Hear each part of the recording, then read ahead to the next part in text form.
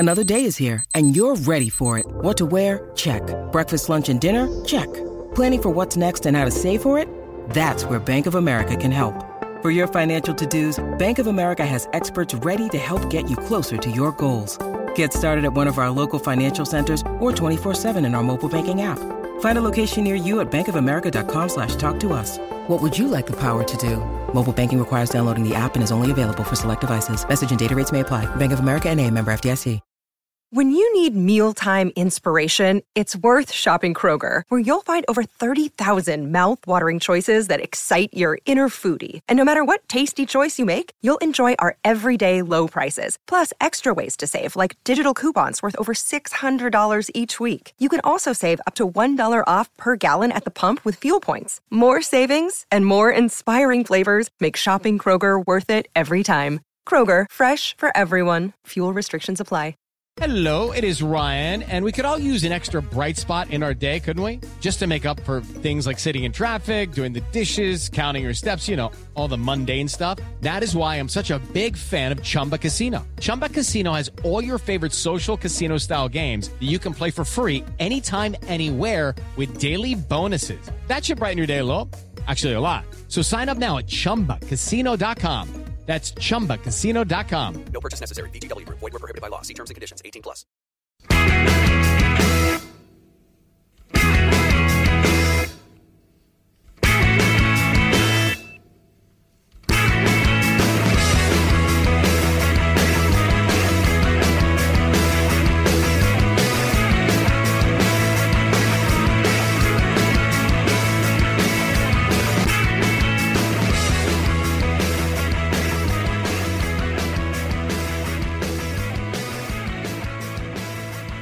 Hello and welcome to Monday's Terrace podcast. I'm Graham Thillis and today I'm joined by Craig Anderson.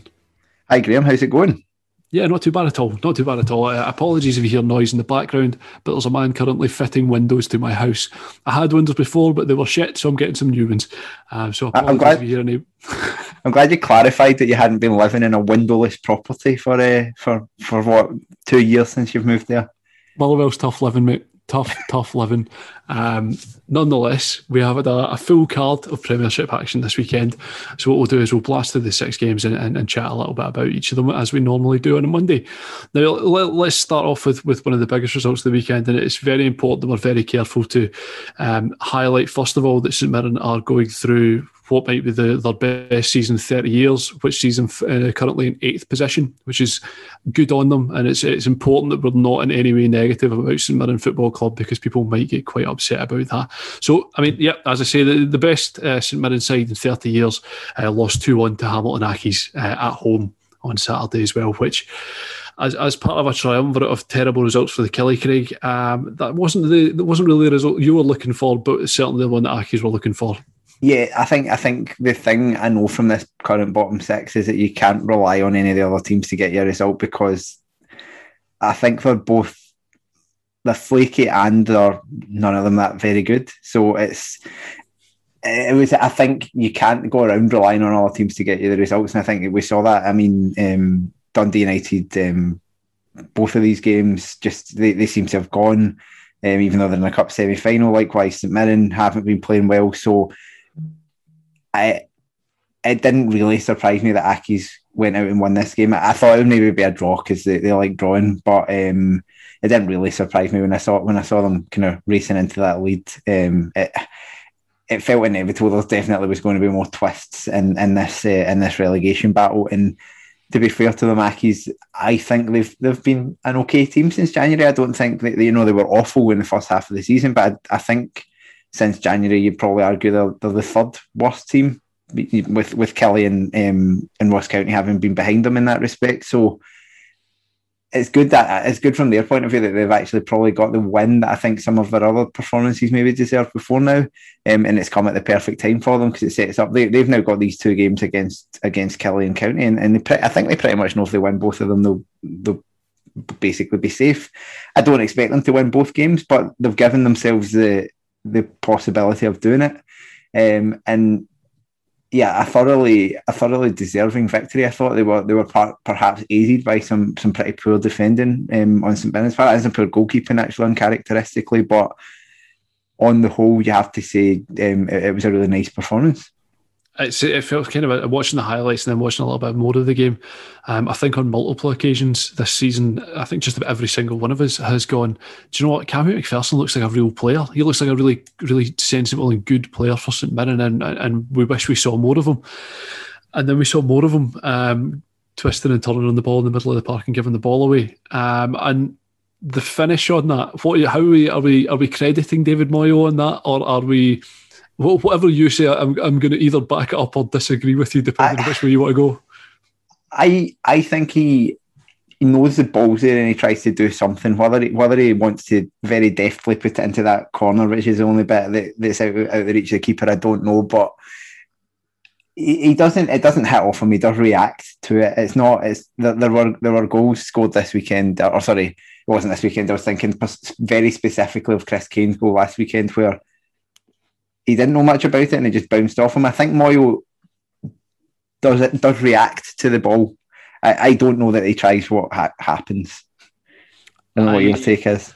My feeling is that I've always quite liked David Moyo as an Accies centre forward. I know he's not massively popular within the Accies support, given that he does lack quality, and that there's no other way to put it. Really, I think he's what you do get out of him, kind of similar to Callahan in a lot of ways. Is it more than anything else out of David Moyo? He puts a shift in, and I realise that sounds like really sort of damning with faint praise, but he's relentless throughout the game, and particularly in this game as well. He looked right on it in terms of, do you know, see even if I'm not involved in setting up goals or scoring goals, and then he was, I'm just going to do I'm going to run myself into the ground here, which again, it sounds very dismissive of Ross Callahan and saying that as well, and I really don't mean it to be. It's a real sort of praise of their attitude more than anything else.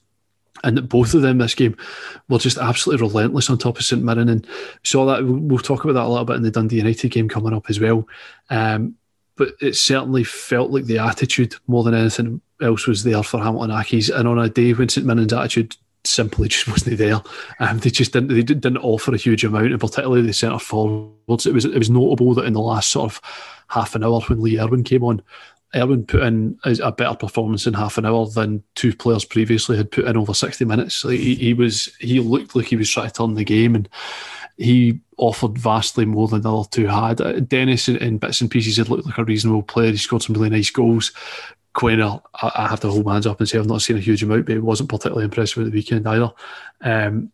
But I thought Erwin was very good for St Mirren when he came on. McGrath got his goal with, again, a very Jamie McGrath sort of break of the ball and just absolutely lashing it into the net in a very satisfying way. But I do agree. I think Hamilton Accies were well deserving of the 3 points from this, and they could bring themselves back into contention on a weekend, which, and again, we'll talk about it when we get to the Killie game a little bit as well. It felt like a really sort of key weekend in the relegation battle. While this weekend wouldn't have decided anything, I don't think it would have made it very, very challenging going into the last couple of games. Yeah, I think the thing for me, you touched on that attitude and that desire.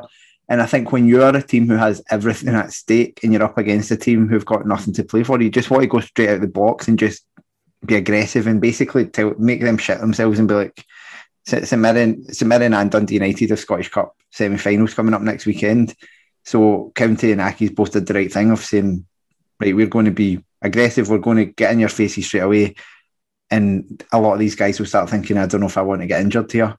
And it's something I think Killie failed to do against Motherwell. Obviously, Motherwell less at stake. They don't have a cup semi-final to look forward to, just as we don't, which we're both very bitter about. But there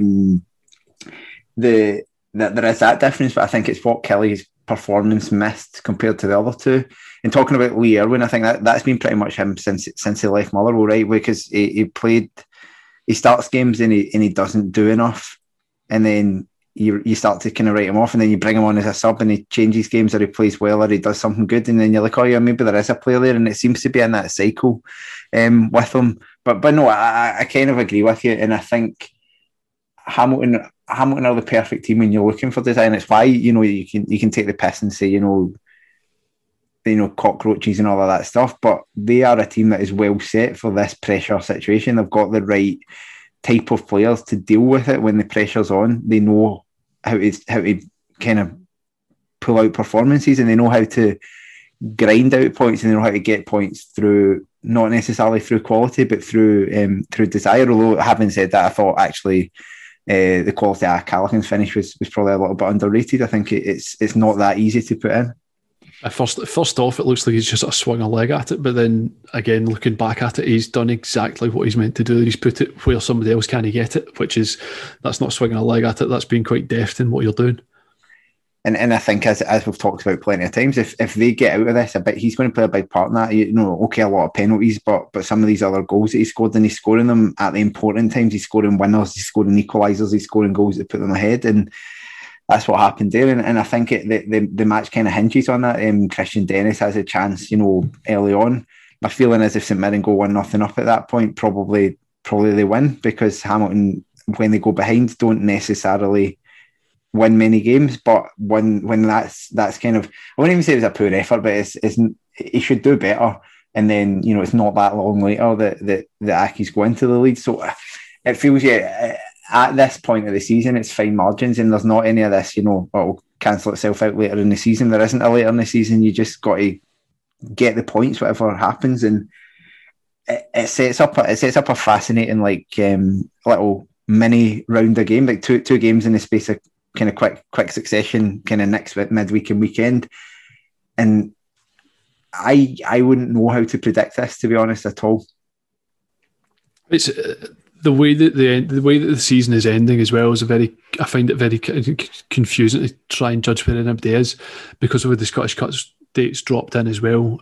It feels like there's been about 3 Premiership games over about a month and a half period, which is actually not actually that far off the truth, to be honest. Oh no, Alexander won Manager of the Month, and I was like, I don't remember Motherwell winning that many games, and then it was like, no, everybody only played 2 games and he won both of them 1-0, and that was enough. Didn't concede a goal, and so it has been a bit like that. And I don't know, I don't know whose favour that played into. I think we talked about this a long time ago, that Accies and County both went out of the Scottish Cup early, and so they've had a lot of rest. Kelly have been playing a lot of games, and to me, and I still think it's the case, that it's worked in Kelly's favour, because it gave Tommy Wright the chance to get a team playing how they wanted to play, while the other teams were kind of.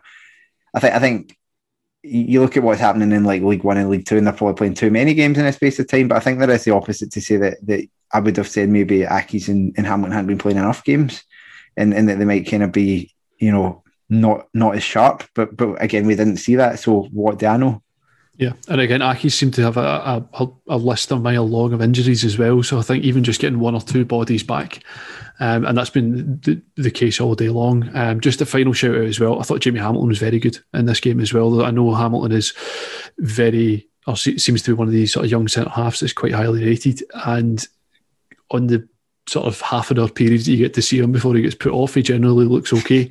Unfortunately, he seems to find himself in some very awkward positions, but I thought against St Mirren again, he was very good as well. So yeah, so we'll move on to the second of the triumvirate of terrible games for Kilmarnock, which is Dundee United 0, Ross County 2, where we saw apparently Jordan White is once again turning at prime Jan Collar, and County had the game won within half an hour. United looked absolutely disinterested in being there, which again I entirely understand on a season for Dundee United, which has been very much, I know United fans have possibly expected a little bit more, but given how, and I know I've said this before as well, but given how they've been over the last few seasons and the mess that they've been in at various points through being in the Championship, the series of managers again which they've gone through, again fine that some of them were circumstance, some of them were just bad decisions. They've had a fairly sensible, uninteresting, unexciting Premiership season, which has seen them very comfortably safe and into a Scottish Cup semi-final. And from the player perspective, I can also kind of see, like, do you know what, we're safe, we've been safe for weeks now. Do we want to go out against this team of Highland Giants and get in a fight with them? No, I don't. I want to go and play in the Scottish Cup semi-final at the weekend. Would I be delighted if I was a United fan? Probably not. Because I've always, certainly I always take the view that when you get to the Scottish Cup, and I know it's an odd season that the Scottish Cup has been compressed in about a 3-week period, you don't want to be spending a bunch of time losing games in the top 6 or bottom 6. And I speak from experience of seeing Motherwell do it twice, of just not turning up in the post-split games and then trying to return after after them to play in a semi-final or a final and just not quite managing it because you've not kicked a ball in weeks. So I was a little bit surprised, but similarly, that seems to be kind of United's season to date. Ross County, on the other hand, very, very good. Very, very, very, very energetic, very, very aggressive in everything they were doing, whether it was set pieces, whether it was attacking United in possession. There was a 5-minute period where the ball was, Mehmet had it for United. He was playing it out to centre halves and fullbacks who were then just clipping it forward, only to be met by a Ross County defender heading it back in and going to contest it. And they played out about a 5-10 minute period of the game. A team which has been reasonably fragile defensively, Ross County, played out a 5-10 minute period where the ball just barely entered their half, which at this stage in the season when you need a result is absolutely brilliant for them. Yeah, they just we talked. It was pretty much the same game as the St Mirren one in terms of like they came out, they fairly quickly built up the lead and probably in fact definitely United were even less dangerous than Accies had been. So you're talking about a Ross County team that hadn't won in 5 games. It hasn't won a lot of games, to be honest, in probably the last kind of 3 months. But they showed up, and again, it's about showing up, and it's what you've got. You've got characters that show up when it matters. And Jordan White, for all the criticisms we can have about his style of play or his his ability, he's a guy that you can, if you want a performance, if you want a big game, he's a guy you can pin. You can guarantee you will put in a shift, and they've got a lot of players like that in their team, Ross County, and that's they've maybe got some players who aren't like that as well, but you've got a guy who's going to lead your line, who is absolutely going to come off that park with bruises and going to come off that park, with torn strip and all of that kind of cliched stuff. And when you're playing against that Dundee United centre half pairing, which is quite fragile at the best of times, you're going to get joy out of that, and you saw that, and it probably wasn't a surprise that it was him and Iacovitti with the goals in the type of goals that they scored, and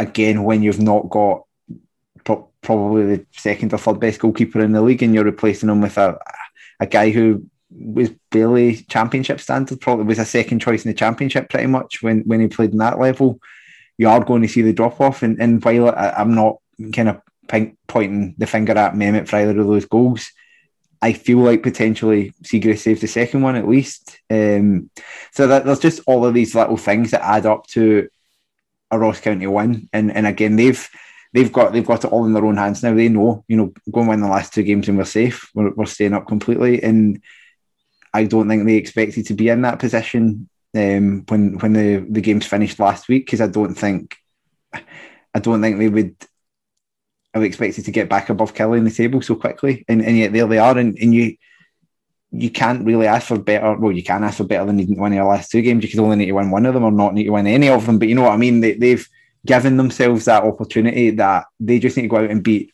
a Hamilton team that are bottom of the league for a reason, and they have to beat a Motherwell team who'll be on their holidays in order to stay up. And I don't think they'll win both games, but they've given themselves the chance to do it. I said the exact same thing. I don't expect either Ross County or Hamilton to win their final 2 games. I think all 3 teams will drop points still, but you want it in your own hands, and you want to know that you can just go out and win those games and be safe, rather than having to, have the radio on and be paying attention to what's going on elsewhere. I'm just absolutely delighted that the recurring nightmare I had of Jermaine Hilton crossing to Jordan White with 3 minutes to go against Ross County in order to save Ross County and put Motherwell into the playoffs or relegate them will not be coming true. Because, I mean, you're absolutely right on White as well. For a guy who I realise I was fairly scathing of through at the start of the season, it wasn't for a lack of effort from him. He would throw himself at things, he would try his very best, but it just didn't come off. And it's a tale as old as time, essentially, of just not quite fitting at a particular place, moving on and getting on with things. So yeah, fair play to him. A huge result. Both of those absolutely huge results. I think the thing to point out is, like, we've not been able to talk much about these games because I actually think neither of the games were very interesting because of the circumstances in which the leads came about. The team went into the lead early on. The other team, the teams who went behind didn't have the same desperation to get back that they might always have, and it did kind of descend a little bit into a fairly predictable and fairly uninteresting, both of them, games. So yeah, we're talking about the general relegation situation, because actually, and I think this is true for nearly every game this weekend, to be honest, not that much interesting happened. Like the stories were interesting, there's lots of drama about it, so it's if those games were live, you'd probably interesting, you'd be gripped by it if it was live, and you're watching you're watching the last 10 minutes of St Mirren try to get back into a game against Hamilton or whatever it is. But kind of to try and give a commentary on what happened when they didn't get back into it, well, not very much, to be honest, and that's just the way that both St Mirren and both Hamilton and Ross County would like it. Absolutely. And again, so we'll move on to a game that both of us definitely saw the full 90 of. Well, I definitely saw the full 90 of, maybe you didn't, as Kilmarnock came a cropper at Fir Park, where Motherwell seemed to have figured out how to play football once again, which is good with three games to go. And Kilmarnock seemed to be struggling a little bit, but it's okay, because Tommy Wright would be the right appointment over Graham Alexander, who would have been a joke of an appointment. So that's fine. That's fine.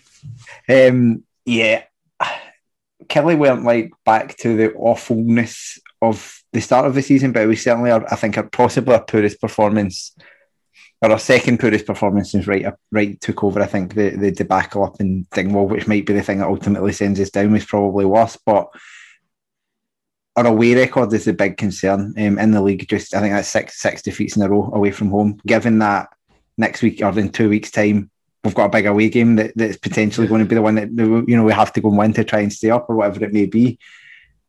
It was not a good performance, and Motherwell were thoroughly the better team. Kelly had chances. I think that a couple of chances, the one that Lafferty has, that kind of, well, the one that he pulls out an excellent save from Kelly, and also the one that kind of deflects agonisingly wide. It kind of deflects, and it's one of those that's going in slow motion, and you're watching it. Is it going to trickle inside the post? And it didn't. But on the whole, Motherwell deserved to win. Devante Cole was tremendous. He can be an inconsistent player. I think that's what Motherwell have probably got in terms of forwards. They've got three incredibly talented but also quite frustrating forwards in Cole, Long and Watt.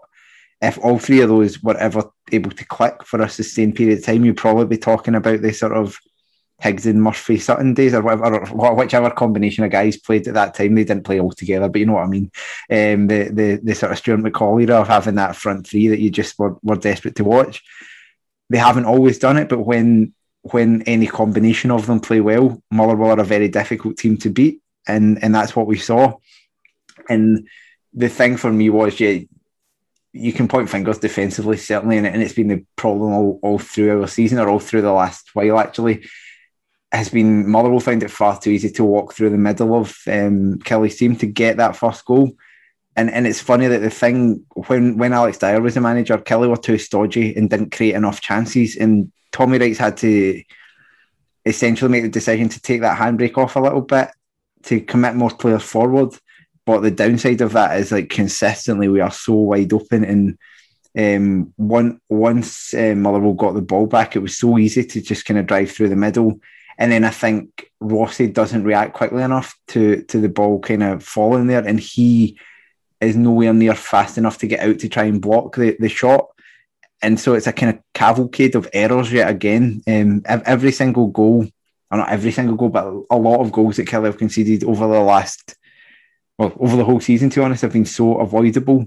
And then it brought us round to the other thing, which is that this season, I can't think of a single situation where we've snatched a point from a game. So when it went to 1-0, I wasn't expecting anything other than what happened to happen. We feel like a team that if we go into the lead, we can go and win 4-0. Which we've done a few times. We've absolutely battered teams, but I don't think we've gained a single point from the top of my head in the last 10 minutes of a game, for example, and that's really worrying when you get to this point in the season, especially when it's something that Tommy Wright's St Johnstone teams were pretty famed for. They did grind out a lot of points like that. From a Motherwell point of view, you would struggle to you look right through that team and say everyone played pretty well. I thought, considering I think the last 3 times Kelly have played Motherwell, obviously we've been by far the better team, and Motherwell have not looked up to much. but this one, it was very clear that Motherwell were a level above in terms of ability. Yeah, we really seem to have hit a wee run of form. I think I'm right to say that since Alexander took over, we're actually top of the form table, which is, for a side which at times has been stodgy and been quite dull. And again, Alexander is manager of the month. The whole thing has felt just a little bit surreal, and I don't think we've been at no point I've really felt we've been particularly good. I thought this game, up until about 40 minutes in, it kind of felt like it was a fairly even game with decent chances for both sides, and then it just felt like Motherwell kind of took control a little bit as well. And like you say, as soon as Motherwell scored, felt super comfortable about the remainder of the game. We have very little to play for other than a collection of the guys will be playing to keep a contract or to stay at Motherwell to get a contract elsewhere, which there's a reason to play in that respect. Somebody's got to play. If you're gonna, if you want to make a living, then you need to keep playing for the rest of the season. And there was a positive chat about Devante Cole staying on at Motherwell and signing a new contract, which even if it's just for a year, and we get a year out of Devante Cole, and it'd be a huge benefit for us. But we do feel so flaky week to week. Our game is very much dependent on whether Chris Long decides he's going to turn up on a particular day, and I don't mean that in a dismissive way. I think he's a very good player, but I think you're quite right that he, like Cole and like Watt to a degree, sometimes they're just not on their day, or it's just not quite working. Their particular style of play doesn't necessarily lend itself to scrapping throughout a game. All of them offer something. On some days they offer just a little bit more. But it's interesting that we seem to have just sort of picked a system and stuck to it. Whether it's just the case that it's been quite positive just now under the sort of end of Robinson's reign, it kind of felt that we shifted a lot of things and shifted a lot of pieces around the pitch in order to try and make something happen. It just wasn't really going to happen. Alexander talking about next season, saying that he's very much expecting to have a smaller squad. Our squad this year is absolutely ridiculous. I think we've played 37 players or something, which is just ridiculous. I mean, added another, I think, for his first start, Sam Foley on the weekend as well, who again was very reasonable and kind of highlighted one of the players that we've been missing all season long, and just having a guy in central midfield who's just not doing daft things. I thought he had a very good game, but he's not really going to. I would be surprised if Sam Foley could play 40 games next season, so I think we're going to have to find an alternative option for that. It's going to be a big summer for us going forward. The fact that we are safe with games in hand, it was kind of a big surprise given how things were looking. To be as safe and as comfortable as we are and still playing reasonably well, you trick yourself into a sense of optimism for next season and forget the fact that the majority of guys, or a large number of the guys that are here this season that have made the season so disappointing, are going to still be here next year as well. So you kind of fool yourself into that. But as much as, I mean, you've been even in recent months, you've been fairly critical of this Motherwell team, like, or even in recent weeks. Yeah. But fundamentally, like, if you're talking about the form since Alexander took over, so even if it is the same players, do you not think you can get the same out of them next season? Certainly for me, I'm not expecting that Motherwell will be anywhere near the bottom next season. I don't think they're going to suddenly be challenging for third or anything, unless the signings go a way different to what I would expect from Alexander. I expect he's a manager who you expect to finish like 6th to 8th in the league like his entire career. Like, it just seems like very much like what he is from everything you see from Motherwell, but at the moment, that's not the worst thing. No, not at all. There are a lot of questions to be answered, starting and just in between the sticks. We need to find out whether Carson's going to be back, whether he's fit to play a full season, whether Kelly's going to return. Centre half, we've got big issues, and that Gallagher, who on paper is our best centre half. It seems like McGinley has forced himself into the team and is going to be keeping his spot there as well, which I'm quite happy with. He's a very reasonable and very decent player. Midfield, we're going to be losing a lot of bodies. Up top, we'll presumably retain, or Tony Watt's under contract, we're hoping to retain Cole. Jake Hastie stays, don't know. Chris Long stays, don't know. There's in a lot of positions, there's a lot of questions to be asked. That said, a core of guys like McGinley, guys like Tony Watt, there's a real Stephen O'Donnell, guys who are sensible, good professionals going into next season, leaves us hopefully in a better sort of mentality, certainly, going into next season. This season, there have been broadly with a couple of exceptions, there's no great questions about the quality that we have in the team, but there has seemed to be something a little bit off in terms of chemistry or mentality throughout the season, which Alexander seems to have sorted.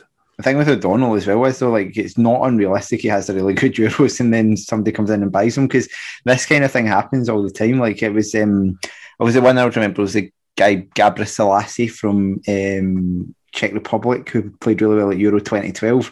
And like all of a sudden, like everybody was wanting him, and he went from like a nobody to being that. And then it was the USA fullback that Spurs signed. I think he's still kicking about in England. I forget the guy's name.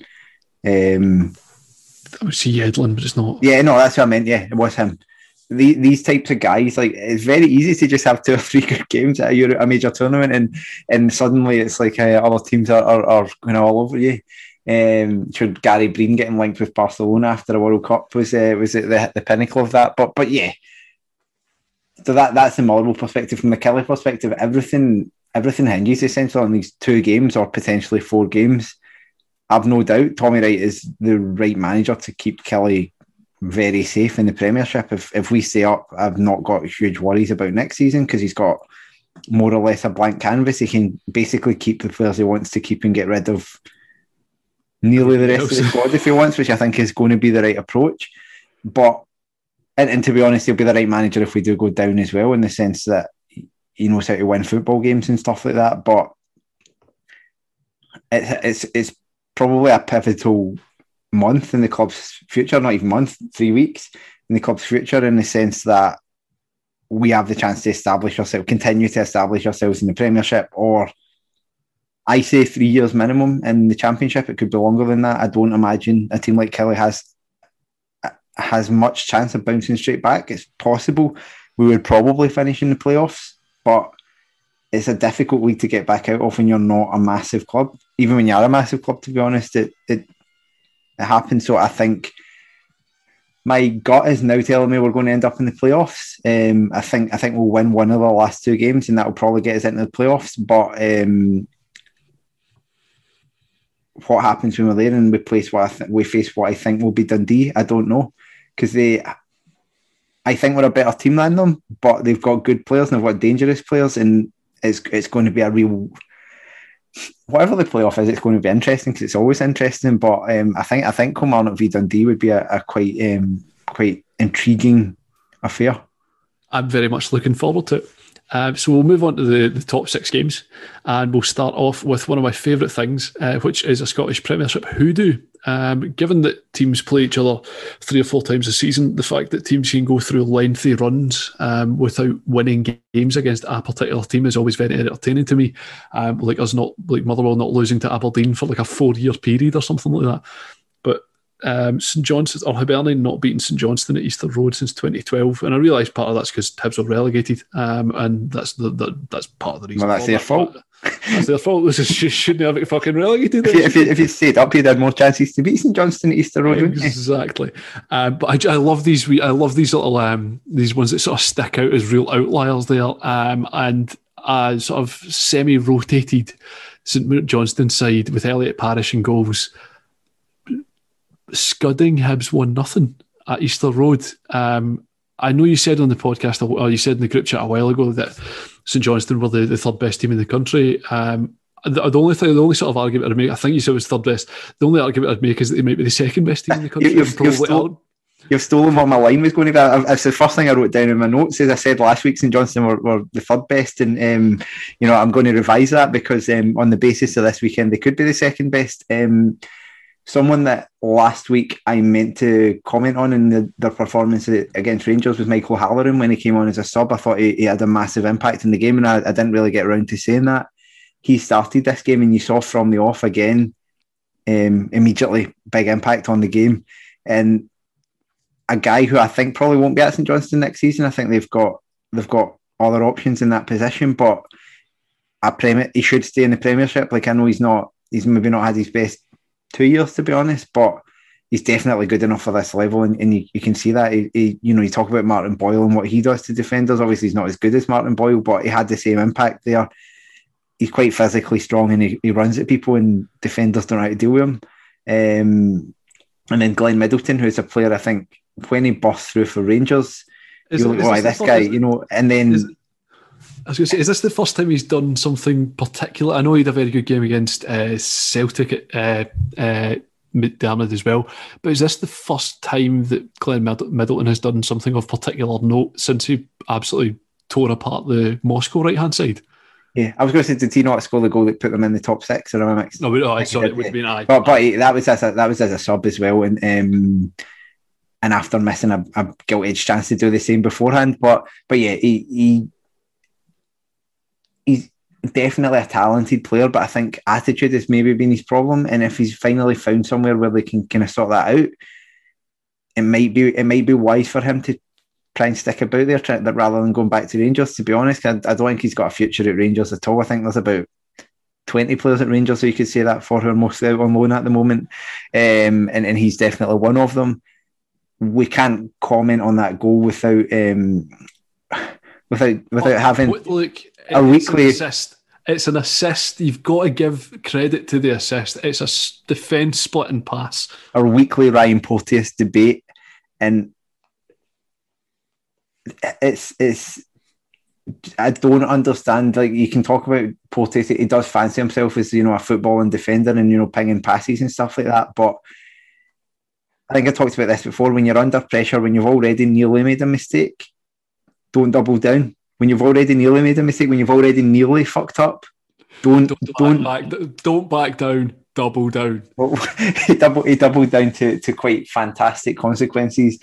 It was a nice finish from Middleton. Like, he took it before Marciano could really react to it, which was quite nice. And so, yeah, there's credit there, but it's a sort of reason, you know, and we have this kind of permanent. There's about three main topics that I think get covered on the Terrace WhatsApp group, which is Craig Fowler's prediction that our statement that Hearts were the fifth or sixth best team in the country, the endless debate about whether Ryan Porteous will be playing in the English Premier League or in Scottish League 2 in like 3 years' time. And I've now forgotten what the third one is, but anyway, those two, we'll stick with those two. And Gary Cocker typos for every single footballer's name in history. That was the third one. Those are the three main kind of topics. A little peek behind the curtain there. But Porteous, that was very much a swing towards the playing part-time football and working in a brickyard yard or something in 3 years' time. It's just a sign of the sort of thing that he does all too regularly to be considered, for example, for a Scotland squad and things like that. Whereas if he could just cut a little bit of that out of the game, the things that he does so well, the things that make him, you know, be talked about in those terms in the first place, could stand out a lot more without him kind of constantly blotting his copybook. Yeah, and I'm fully on board with Ryan Porteous going on and being the guy. I lean on the side of, I think he'll do quite good. I think he'll do quite good. Fucking hell, Graham. I think he'll do quite well in his career, and I hope he does quite well in his career, because for all the endless argument that Scotland only produces physical footballers, we don't really have that many physical centre halves. Certainly not in the same way that Porteous is physical and aggressive, and that's what I want a Scotland centre half to be. That's to me, that's a centre half that we are missing, and I do desperately hope that it's him, because he seems like a great laugh, and in addition, he has the raw attributes for that as well. But again, coming back to St Johnstone and kind of quite how good they have been, what I'm curious about going forward is that all of the big results they've had this season, and they've had a lot, and they've obviously won the League Cup already. They turned over Hibs without breaking a sweat in the semi-finals of that, it was one of the most impressive performances of the season for me, in that they just didn't, they were not fazed by anything whatsoever within it as well. Callum Davidson has put together a very, very competent footballing squad. It's a very interesting team to watch as well, and we saw at the weekend that he can change some bits and pieces out of that, and then they remain a good footballing side. They remain a good team built on the sort of the solidity of the back three of Kerr, Gordon and McCart, and then everything beyond that all sort of plays around that as well. And what I'm curious is going forward is that in all of the big results that they've had, and obviously with their win at Ibrox last weekend as well, they've always been the underdog for all of these. Going into the Scottish Cup semi-finals, I don't think it's unfair to say that St Johnstone are the favourites going into the semi-finals to win the Scottish Cup, which is a different proposition. It's a different thing you're being asked. Even in the League Cup final, you could ask 100 people, and to be honest, I think it would have been split down the middle in terms of whether they thought Livingston or St Johnstone were going to win the final. They certainly weren't favourites for it, and it's just a different mentality. It's a different thing to be asked going into that as well, and I'm very curious to see. Well, I mean, presumably they'll just do the same things and ignore it, because I mean they don't need to listen to anybody else and who anyone else is the favourite for it. But the expectation is now there in a way that it possibly wasn't for the League Cup and hasn't been for the league for a big chunk of the season as well. I do still think they'll go and win the Scottish Cup. I think they will do the double, and I think it's an absolutely remarkable achievement. And I think regardless of whether they even make the Scottish Cup final, Davidson's my manager of the season. I think he thoroughly deserves that accolade as a manager, and he's in his first season in management to do what he's done while not actually adding a huge amount to St Johnstone's squad. There's a handful of bodies he's brought in, but what he has done is make the absolute most of what he's got to his disposal and done it very, very well. But the thing is, like, you can see he's obviously built on what was a very solid kind of spine, or a solid kind of, he didn't take over a club in crisis or anything of the sort. He's taken over a team where Tommy Wright's had them basically performing exactly, at that end of the table for such a long time. But he did put his own stamp on it straight away. He went with the back three, and he more or less stuck to his guns with it. He had a couple of kind of times where he moved out, he moved into a four and stuff like that, but he's always gone back to the three. It took a long time to work, and now that it works, it really works. And so I think it's not, you can say, okay, they played a back three at times in the past, but they definitely didn't play a back three with this type of system where your wing backs are more or less, they're attacking players, and you've got, it's just I think there's been too many back threes in the league and stuff like that, and we've definitely talked about that a lot. But there's been three tactically interesting like back three systems for me this season, which has been St Johnstone's one, which I think is I think they're the best coach team in the country, or them and Rangers certainly. You've got the Aberdeen one, which they've briefly had under McInnes, because it was just very entertaining while they had kind of Scott Wright playing in the hole, which I think made that team, and the fact they had essentially two wingers playing wing back. And then the Hibs one, because it's very, very flexible. Everyone else that's tried to play a back three's been absolutely hopeless at it. But yeah, they're just a really every time St Johnstone are playing, I want to watch them. I want to see what they're doing. I want to see, they make a change to the team, and you're like, oh, I wonder how that player's going to thing. And the one was Brown coming in into kind of the Sean Rooney role, as I'm now going to rename, right wing back, and again didn't miss a beat. It was just, we're just going to keep playing the same way. I think it's a good point you make about them not being favourites being favourites for next week.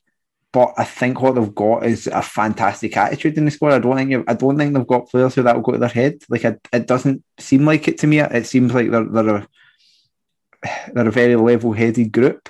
So I don't see it affecting them. They might lose. They might lose, but I don't think it'll be because they don't turn up. It might just be because a St Mirren team that we know are capable of bringing in a performance might finally do it for the first time in a couple of months. Good. So we'll move on to Aberdeen against Livingston, which I've just realised I've spelt both Aberdeen wrong, and it's got the score wrong in my notes. But is it ABRDN or whatever they were calling that? Company. For some reason, I've got 3 E's in it, and for some reason, I've got the Livingston one, but they did not. Of course, Aberdeen won at the Tony Macaroni, and I hope I'm not alone in this, but I'm really delighted to see Ryan Hedges back, because for me he's one of the most entertaining players in the league to watch. Obviously Aberdeen's form has been very, very poor, both goal scoring and on entertainment value more than anything else. So Hedges back in the side is great for Aberdeen and great for people watching the league as well. Livingston remain thoroughly odd, and Callum Hendry might be something. I was confused at the time as Callum Hendry became a hot commodity in January, given that he looked okay for St Johnstone. They didn't seem particularly fussed on him heading on. But now that he is at Aberdeen, he seems to be scoring all sorts of different types of goals, which is every time you see a Scottish centre forward doing something like that, you immediately get a wee bit excited because maybe he's the guy. Don't know, but we'll see. I imagine we'll find out. He's certainly an interesting player. I think he's not the most cultured footballer, Hendry. I think but you don't always need to be. He does have a knack generally of kind of stuff happening round about him in the box, and that includes scoring goals at times. And I think they could do worse than keeping him. Like, I think I mean, we were talking very glowingly about him in the kind of tail end Easton Johnston days, and then it just really didn't happen there at all for him this season.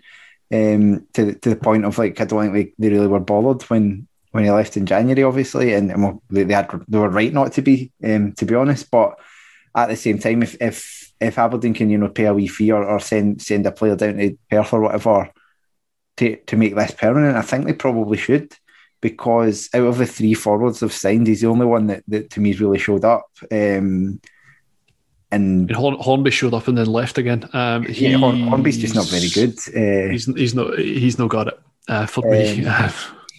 But the thing with Hendry is that he feels like a late developer. He is a late developer because I think he's already like 22, 23 or something like that. But he still feels very raw.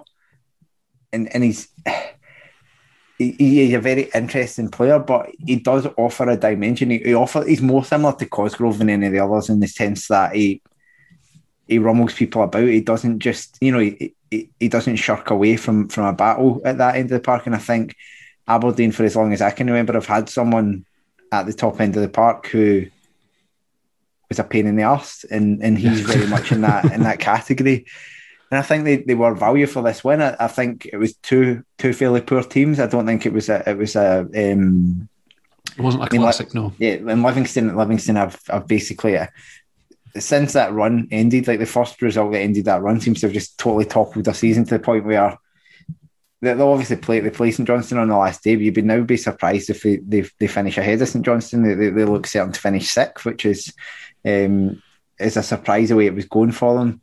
And I think Emmanuel Thomas is the only thing that's kind of keeping them interesting, to be honest, this season. And he had a tremendous finish after the one that you mentioned from Hedges. And it's hard to know. Obviously, it's still a successful season because when Martindale took over as manager, they looked like they were in danger of going down. And as it is, they got to a cup final and they're nowhere near going down and could still qualify for Europe. It's much less likely than it was, but it's still possible. So yeah, it's not been a failure, but there must be worries about where it's heading for Livingston. If given what they've been like since sort of February time. As last season ended, you looked at the squad and you had guys like, particularly, and the most obvious one is Lyndon Dykes in there, he was just a guy of quality. And looking at the squad at the end of this season, there are guys in there who are good players, but there's nobody of that either sellable quality, and it doesn't really feel massively like there's somebody of that buildable quality either. It kind of feels like it's reached the end of the line for that. And I'm not entirely sure what they do with that. It feels like they've got a lot of bodies there, and it feels like they need a bit of a clear out and a bit of a refresh. And it'll be interesting to see what they do in the summer, certainly. I just wanted to highlight one other thing as well, which is Lewis Ferguson's block/tackle at the very end of the game as well, which Lewis Ferguson is what you want. In a similar sort of vein to Alan Campbell, is just what you want a central midfielder in your team to be. And a game which you're scrapping and holding on to a lead, and he's on his arse in the 6-yard box, just kicking at it. I've got the block in, and I'm just going to keep kicking at it until there's not a chance anymore. And it was absolutely brilliant. While Hedges' goal was very, very good in the game, my highlight of the game was Lewis Ferguson just kicking, snapping away. I don't expect him to still be at Pittodrie next season, but I expect that they'll. And in some sense, it's weird to say. I feel like Scott Brown's going to be replacing him. Do you know what I mean? Like, it feels like that's, and it is a weird thing to say, but I expect Ferguson. He's ambitious. You already saw that from the. He was happy to leave Accies to go to Aberdeen in the first place. I don't think he'll be hanging around. If he is, he'll not be there more than another year. But I think he'll probably head south or somewhere else and try and make something of it. I think just the family he's from and stuff like that. You know, he's very well connected. There will be people putting a word in for him all over the place. He will find it a lot easier to make a move than other players will. And I think he's got. There are weaknesses in his game, or there are areas that he can still improve on. We'll put it that way. I think in terms of the kind of culture side of his game, he's not bad at it, but he can probably improve a little bit on, you know, passing and all of these kind of technical things, and probably a wee bit of decision making in the final third. I think, you know, awareness of what's going on around about him and all that, because I think he can be. He tries the kind of simple, or tries the kind of brute force option quite a lot, but if he can pick up that wee little bit of guile and stuff like that, but he's capable of that. You know, he's an intelligent player. There's a high ceiling for what he can do, and I think it would be the right time to make a move and maybe challenge himself a little bit, and, you know, maybe go somewhere where he's not going to always get a game where he has to work to develop his game, and I think he's got it in him to do that. So I think this will be it for him at Pittodrie, but it'll be interesting to see what happens. Absolutely. And that takes us on to the final game of the weekend, a game with absolutely nothing riding on it other than a bit of bragging, and Celtic still managed to absolutely fuck it. How the turntables have turned. It felt a lot like those Rangers Celtic games when Warburton, Murty, Kite Sheena were in charge, where with the roles reversed, obviously, where Celtic, they didn't play that badly. It wasn't like you would point at them and go like, look at these pieces of gross incompetence. They did create chances. There were moments, you know, they had a chance to make it 2-2, stuff like that. That these things that could have happened, but they didn't happen. And then a daft red card thrown in, and they just eventually going to get torn apart because they're just man for man across the park. The other team are better than them, basically, and that's what happened there. And everything right down to kind of a goalkeeper who's not that. He didn't do anything wrong, but he's just not good enough. And you can swap Scott Bain for Wes Foderingham and stuff like that. It's just all of this.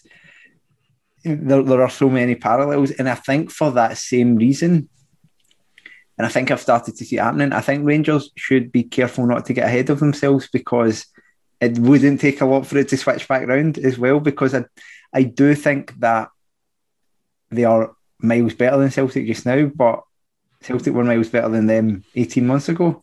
So there's something to be said for, like, you know, obviously, I mean, I'm not saying that the Rangers fans are quite right to be in it, and I was in the same position 2 years ago. When your team are doing that well, you're hubristic about it, and you should be, but don't it'd be very easy for complacency to set in, and they should enjoy this while it comes, but they should also not be. It's not for nothing. Nothing lasts forever. Nothing is going to do 10 in a row, right? It's they've got something to build on, but I think a manager departure and a couple of key players going in, they could very much suffer the same fate again. But from this game, it was a very strong performance from Rangers, midfield to front especially. I think Ryan Kent was absolutely sensational throughout the game. I think it was, I can't remember who was it, somebody in the group chat was just gliding about, taking folk on, and it was his wee touch sending, was it Taylor out for a hot dog as well? Just he was just a cut above every other player on the park for me. He was just very, very entertaining to watch and very, very impressive. But yeah, I mean, beyond that, Roof, who's maybe not had the best last few months, or last couple of months anyway, but he got 2 goals and probably could have had more than that, and was really quite impactful in the game. Davis again, just a guy that at his age to keep playing the way he's playing. He's always known he's a clever player and all of that, and very much one of these binding players that really pulls a team together. When he's playing, the team are better, and as a whole, it's just that kind of ability to hold everything together. But yeah, you look through that Rangers team, Alan McGregor has pulls off a couple of really great saves at important moments, and then you go to the other side and Celtic players, too many mistakes, too many daft decisions, too many like pieces of rashness.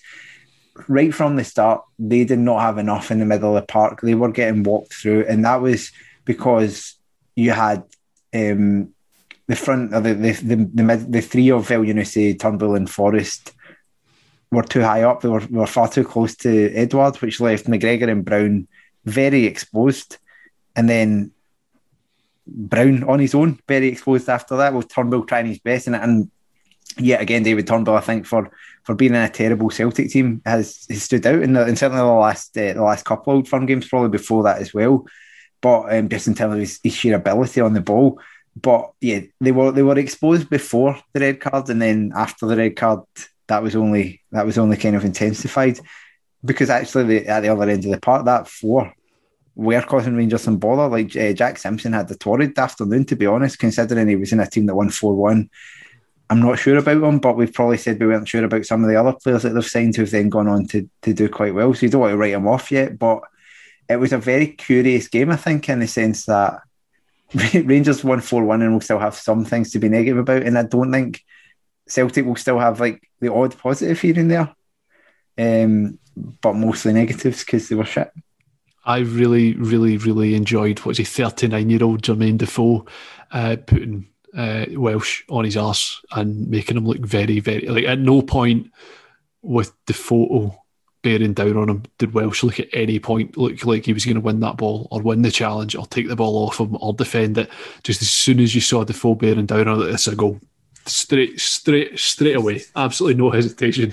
He is going to struggle here, and Rangers are about to score again unless Defoe puts it over the bar or something. But yeah, it was one-sided as well. To me, while Celtic were good in bits and pieces, Rangers had them at arm's length, and I was actually kind of surprised they didn't go and run up the score, because for me it was there to be done, and Rangers just seemed to be almost showboating and quite happy with just the fact that we're comfortably ahead of you, we're keeping you at arm's length, and we're doing fine. But that rounds off the weekend's Premiership action. We are off to record a Patreon as well, which is available for £2 a month, where I'm pretty sure I'm going to embarrass myself really badly doing a quiz about Motherwell. So do tune in and find out how little I know about the team that I spend far too much time talking about. And yeah, do enjoy that.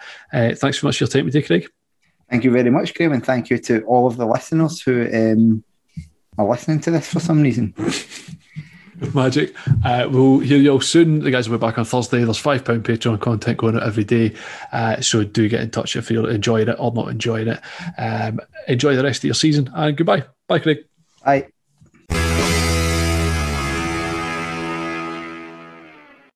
Sports Social Podcast Network. Hello, it is Ryan, and I was on a flight the other day playing one of my favorite social spin slot games on ChumbaCasino.com. I looked over at the person sitting next to me, and you know what they were doing? They were also playing Chumba Casino. Coincidence? I think not. Everybody's loving having fun with it. Chumba Casino is home to hundreds of casino-style games that you can play for free anytime, anywhere, even at 30,000 feet. So sign up now at ChumbaCasino.com to claim your free welcome bonus. That's ChumbaCasino.com and live the Chumba life. No purchase necessary. VGW Group. Void where prohibited by law. See terms and conditions. 18+.